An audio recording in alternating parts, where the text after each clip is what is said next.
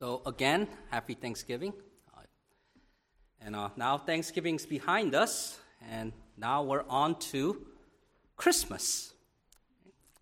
Now, what do you think about at this time of the year? College students look forward to finishing the fall semester. Others anticipate extra time at home with family, maybe listening to Bing Crosby, watching some classic movies. Some can't wait to shop or receive their presents and hope for a white Christmas.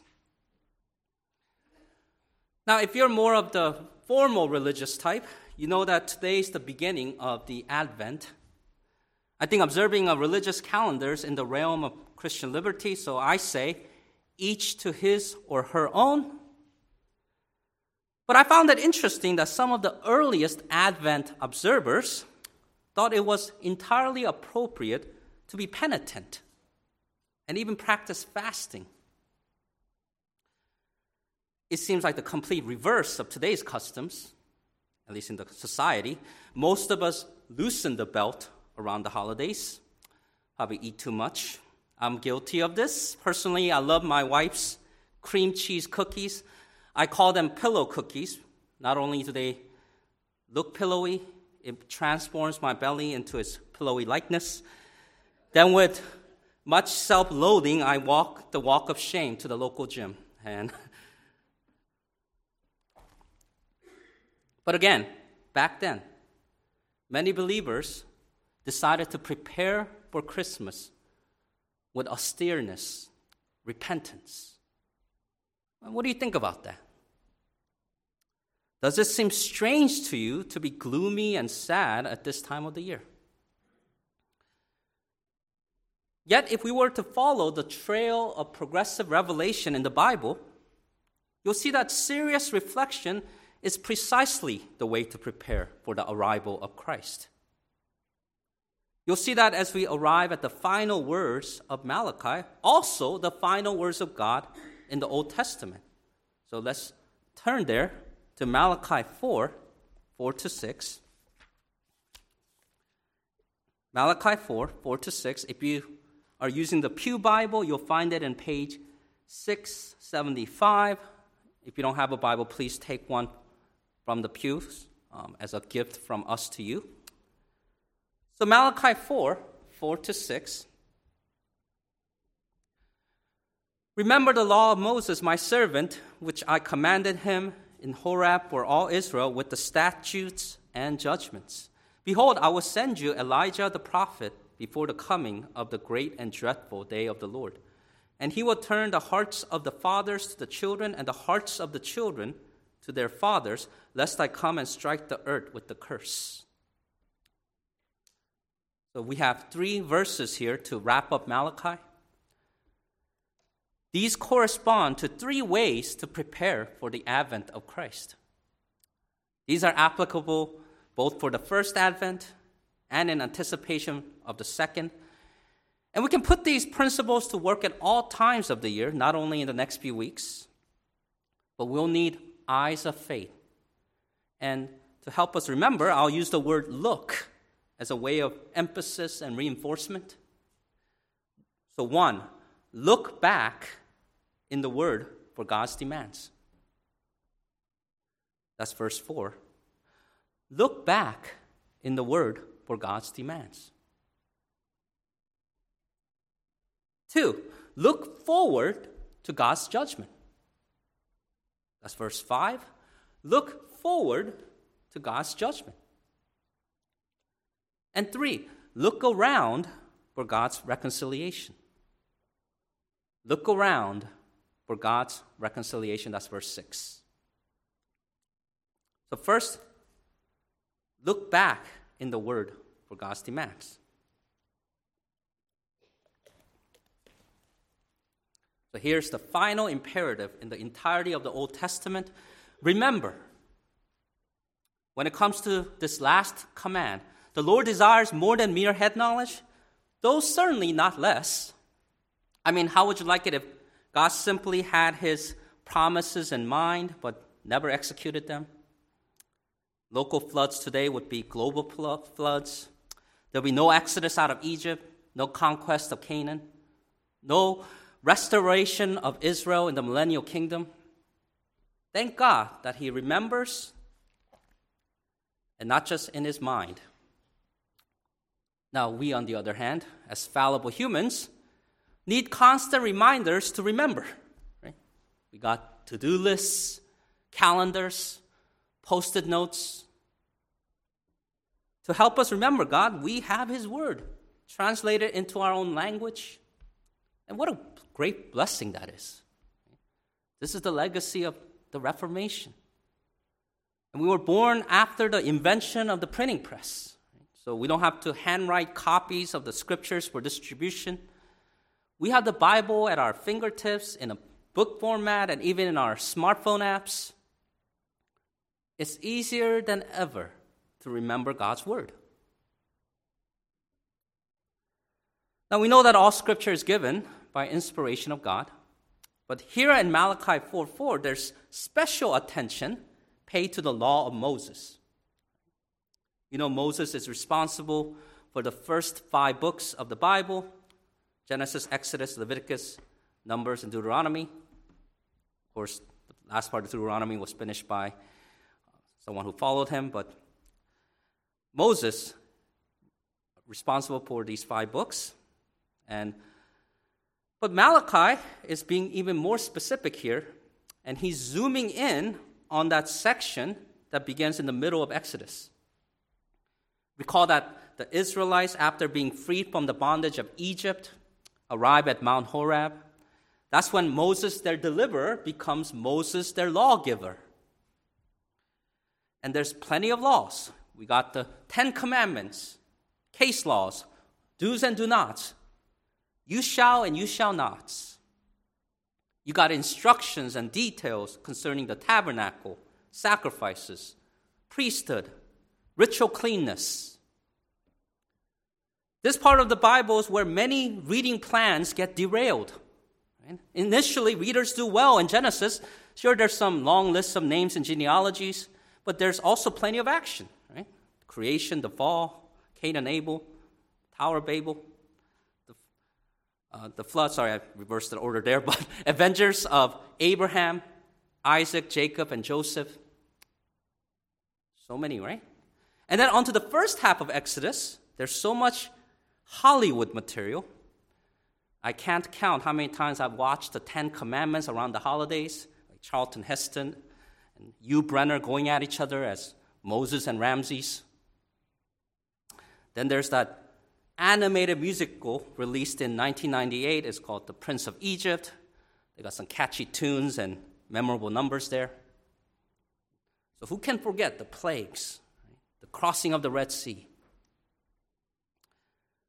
But there's a reason these movies leave out most of the statutes and judgments commanded for all Israel. Besides the 10 Commandments, it can be difficult reading for some. Maybe even these days, very offensive, or sometimes even obscure to many. Even as a Christian, you may say to yourself, I'm not a Jew, I'm a Gentile Christian living in the New Testament. Why do I need to learn all these rules that apply to Israel, a theocratic nation? This building's not a temple. We're not pitching a big old tent, the tabernacle, out there. We're not slaughtering lambs and setting up the Levitical priesthood. So again, why should we look back in the Word for God's demands?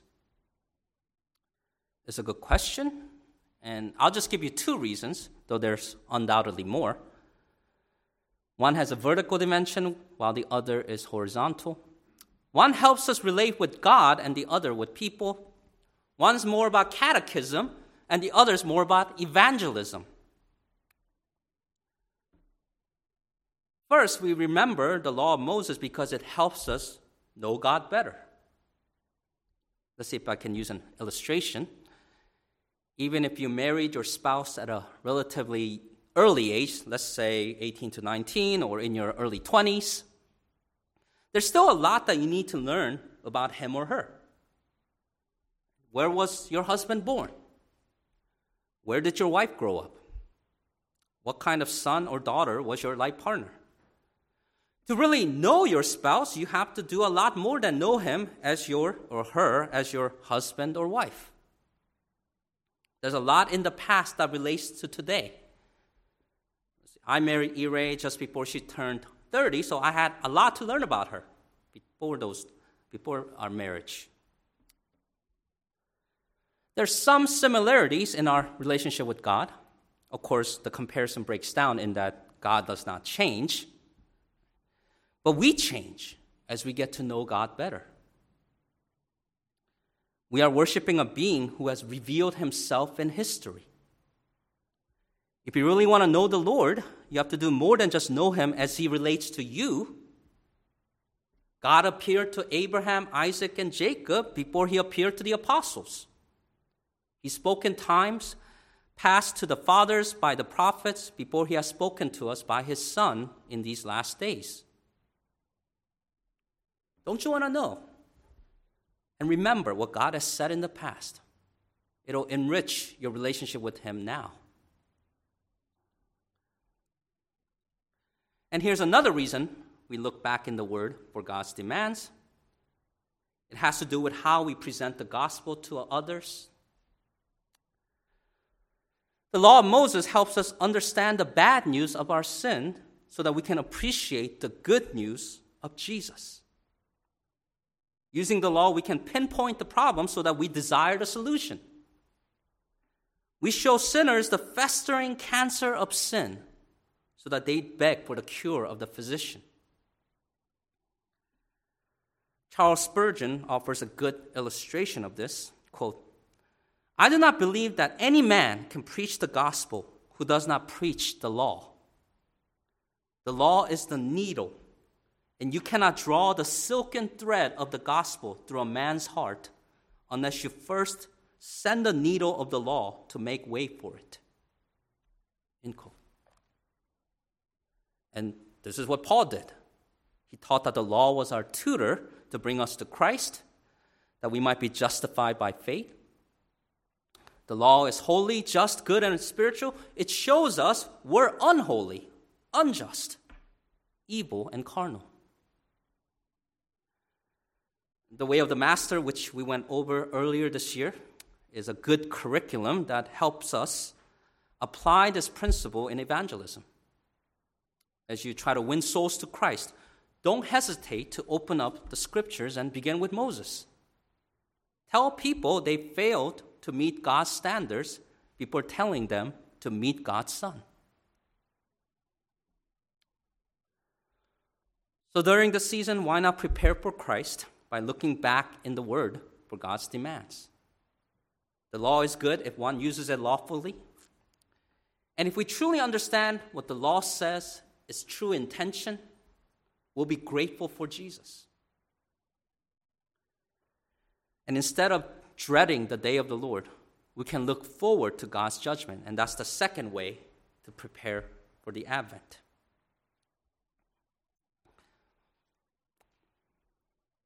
In Malachi 4:5, we have the fourth and final behold of this book. The first one was in chapter 2, verse 3, as God confronts and rebukes the priests. The second and the third beholds were at the beginning of chapter 3 and chapter 4. The behold of chapter 3, verse 1 had to do with who? The messenger who prepares the way for the second greater messenger, the messenger of the covenant, the Lord whom they seek. The behold of chapter 4, verse 1 had to do with when? The day of the Lord, coming to burn up the proud like stubble, leaving neither root nor branch. Here, the fourth and final behold takes elements from both the second and the third before it. Not only does chapter 4, verse 5 speak of a person, it speaks of the day that follow his appearing. It's clear what happens on that day. The great and dreadful day is that day burning like oven. It's cruel, with both wrath and fierce anger, the day of vengeance, destruction from the Almighty. See this reference all throughout the prophets of the Old Testament. Now, the more difficult task is figuring out the identity of this Elijah. The first option is to interpret the phrase Elijah the prophet as Elijah the Tishbite, who first appears in 1 Kings 17. This Elijah the Tishbite lived 400 years before Malachi. He was an opponent of Ahab, the northern king of Israel, and husband of Jezebel. But like Enoch in Genesis and those alive at the appearing of Jesus, Elijah did not die a natural death. A chariot of fire, horses of fire appeared, and the Lord took him up in a whirlwind into heaven. There's the hope of many, even to this day, that this same Elijah will return before the final day of judgment. Such expectations reflected in the Greek translation of the Hebrew Old Testament. There's the thought that Elijah the Tishbite would come supernaturally out of heaven. Such spectacle was what the crowds at Christ's crucifixion was looking for. But what makes the matter complicated is the person and ministry of John the Baptist. We read a little bit about him earlier in the service. And in an earlier sermon on Malachi, we already saw in Malachi 3:1 that passage directly applies to John. He is the one who prepares the way of the Lord as his messenger. This is confirmed in various parts of the New Testament. But the New Testament goes further. God sent his angel Gabriel to tell Zacharias that his son, John, will go before Christ in the spirit and power of Elijah, to turn the hearts of the fathers to the children and the disobedient to the wisdom of the just, to make ready a people prepared for the Lord. That's Luke 1:17. Later, Christ himself confirmed that John the Baptist is Elijah. As Jesus spoke to the multitudes, he told them, all the prophets and the law prophesied until John, and if you are willing to receive it, he is Elijah who is to come. That's Matthew 11:13-14. Fast forward to after John was executed and after the transfiguration, Jesus predicts that before his return, Elijah is coming first and restoring all things. But then right after that, he says, Elijah has come already. And they, the people of Israel, did not know him, but did to him whatever they wished. Likewise, the Son of Man is also about to suffer at their hands. Then the disciples understood that he spoke to them of John the Baptist.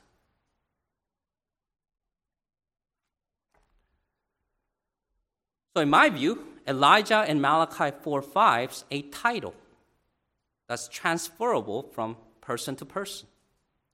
An illustration of this idea is the use of the name Caesar in Roman history. Caesar is originally a family name, but later it became the title of the emperor. In the same way, Elijah was originally a person's name, but later it became an office to be occupied. And let me tie up some loose ends here. So you may ask, what about John 1:19-27? There the priests and Levites from Jerusalem asked John the Baptist, "Are you Elijah?" And John answered, "I am not." My interpretation is this. John's not denying that he could not hold the office of Elijah the prophet. He's simply denying that he's Elijah the Tishbite, born 900 years ago in the era of the monarchy. As I said already, this was the expectation of many those days, and John and Jesus disappointed some of those expectations. So let's bring this all together. Because there are two advents of Christ, there are two forerunners of Christ who resemble Elijah. The obvious difference is that the office of Christ is occupied by Jesus alone, whereas John the Baptist played the role of the first Elijah, preparing for the first coming of Christ. Now, if we play revisionist history, and let's say John was welcomed as Elijah, it's certain Jesus would have been welcomed as Christ. But in reality, both were rejected and killed. Yet that did not derail God's plan, because through that rejection, Jesus bore the sins of many.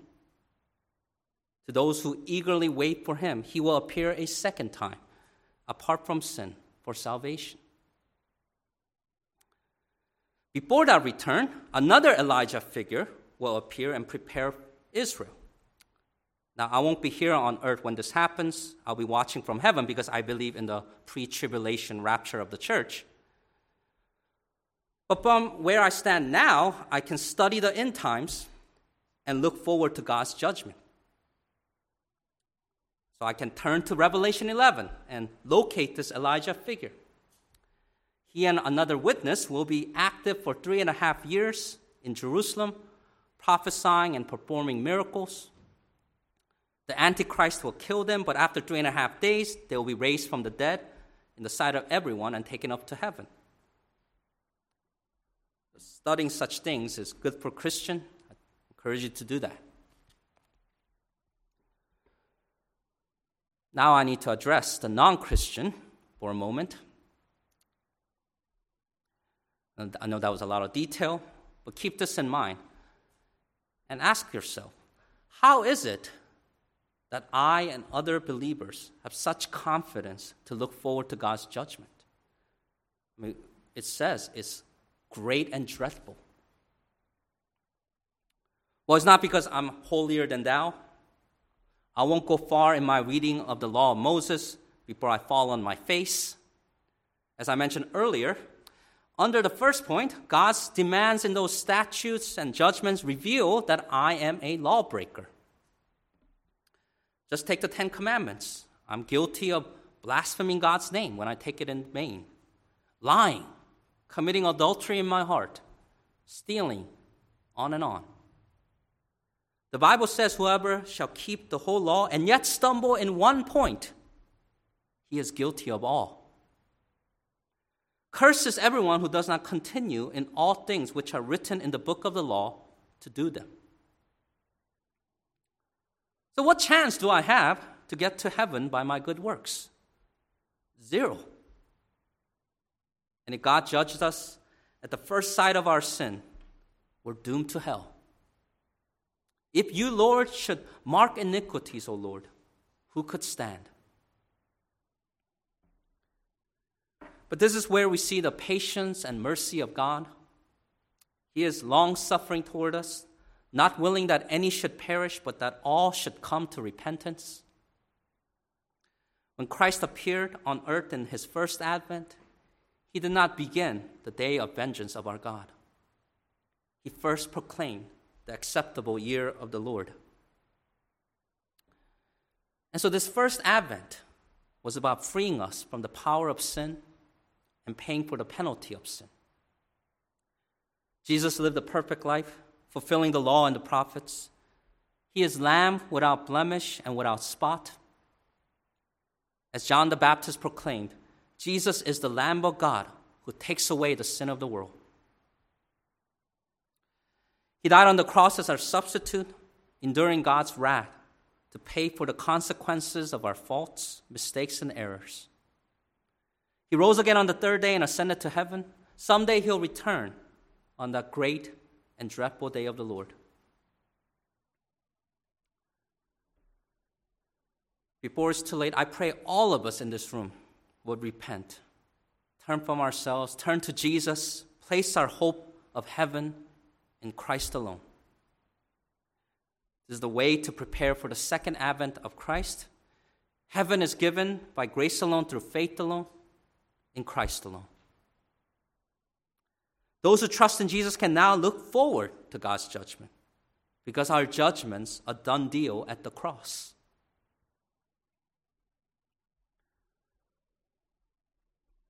So are you ready for that day?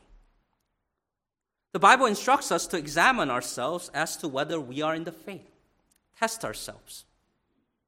Somebody once asked, if you were on trial for being a Christian, would there be enough evidence to find you guilty? What proof is there that we passed from death to life?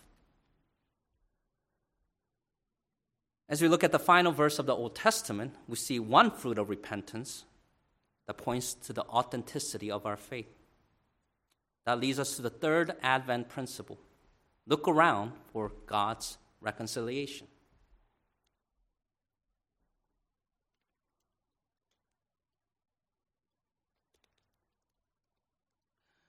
As Israel's relationship with God's restored, interpersonal and intergenerational relationships are also restored.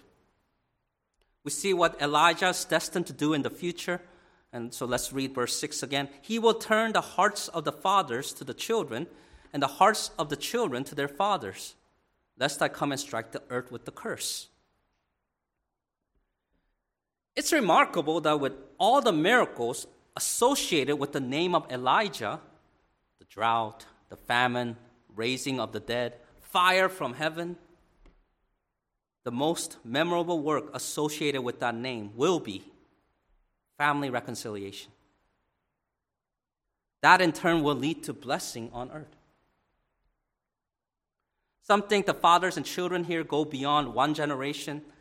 It's possible that Elijah's ministry will bring unbelieving children to the faith of their forefathers, ancestors, and patriarchs. That will bring the nation to Moses, priests to Levi, sons of Israel to Jacob, etc. But I think that verse 6 is more about uniting families living around the time of the second advent. During the tribulations, the Great Tribulation, thousands in Israel will repent, convert, trust in Jesus as Messiah, become God's servants, and be sealed with God's protection. This is described in Revelation 7. I believe the 144,000 in Revelation will consist of fathers and children uniting to spread the gospel all over the world. They will be spurred on by Elijah, we talked about him earlier in Revelation 11, who, as I mentioned earlier, will be ministering out of Jerusalem. None of this wide-scale family unity took place in the first advent because, again, John and his ministry were rejected. Israel as a nation did not unite under God's rule, or Christ's rule, 2,000 years ago. Christ brought a sword, not peace. He was a stumbling block, not a foundation. And our Lord himself warned, a man's enemies will be those of his own household. At this stage in history, the hearts of Israelite fathers and children will not unite in Christ, in a large scale at least. So what relevance is there for us today? Israel is blind in the church age, the Great Tribulation still in the future. Here's my application of this final verse. I say the intergenerational unity and reconciliation in Christ, though not happening in Israel, is possible in the church. I'll repeat. Intergenerational unity and reconciliation in Christ, though not happening in Israel at the moment, is possible in the church. To a limited extent, we already enjoy the new covenant blessings that extends to the Christian family. It's possible for families to be knit together in Jesus. Fathers can bring up their children in the training and admonition of the Lord, while children can obey their parents in the Lord. So yes, family unity and peace are possible, assuming, of course, its members exercise genuine faith in Jesus and do the will of his Father in heaven. That's my prayer for Nathaniel, my son. I hope that the Christian's core identity as chosen generation can cross boundaries, the thick line between Gen X, that's my generation, and Gen Alpha, that's his generation. There's something even more powerful and lasting than even our shared DNA or memories. The name of Christ is more unifying than the surname. The Lord's Supper more than holiday meals. Because of the gospel message, we can look around for God's reconciliation in the church as we wait for the same reconciliation among the families of Israel. Until that day, we should do two things. First, as fathers and mothers, grandfathers and grandmothers, determine to pray for your children and grandchildren that the Lord would save them all. No one else in the world occupies your unique position. Be faithful in your role. Remember what we read at the beginning of the service. in Psalm 145, verse 4. I read it. One generation shall praise your works to another and shall declare your mighty acts. Secondly, and this is more relevant to the passage, if family members are already saved and you're saved, why not enjoy the blessings of God's reconciliation? Perhaps you've grown distant over the years.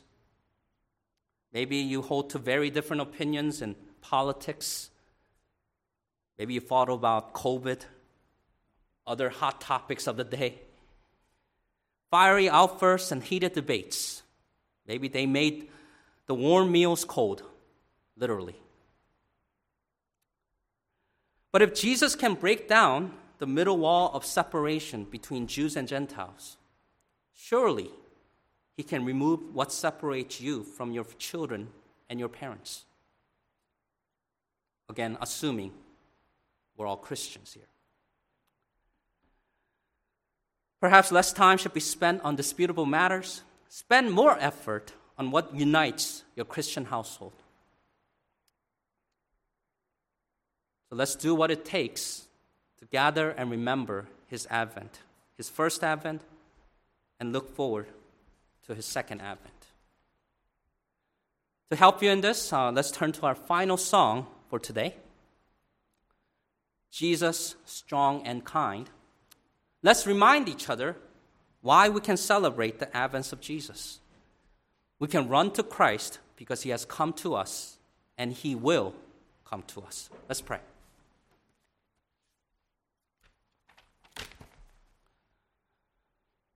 Lord, we thank you for your word. Just thank you that we can read it regularly. We're not dependent on someone else reading it for us. And Lord, we can remember what you have revealed throughout history. We thank you that you are God who is involved in our lives. Or just first giving us your word so that we can live by it, see what you demand. But Lord, even as we fall short of those demands, that we have your Son who offers us forgiveness as we repent. And Lord, we look forward to that day of judgment that's coming, day of great expectation in our hearts. And we're thankful that we have the promise of your Son's second coming. And Lord, we thank you that as we turn to you, as our eyes are on you, that we can also see the fruit of your kingdom, of what you do in our lives, which is to bring people together under the headship, the lordship of your Son.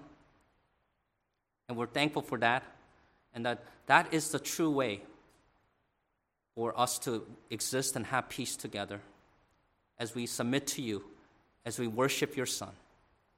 And we thank you, and we pray in his name. Amen.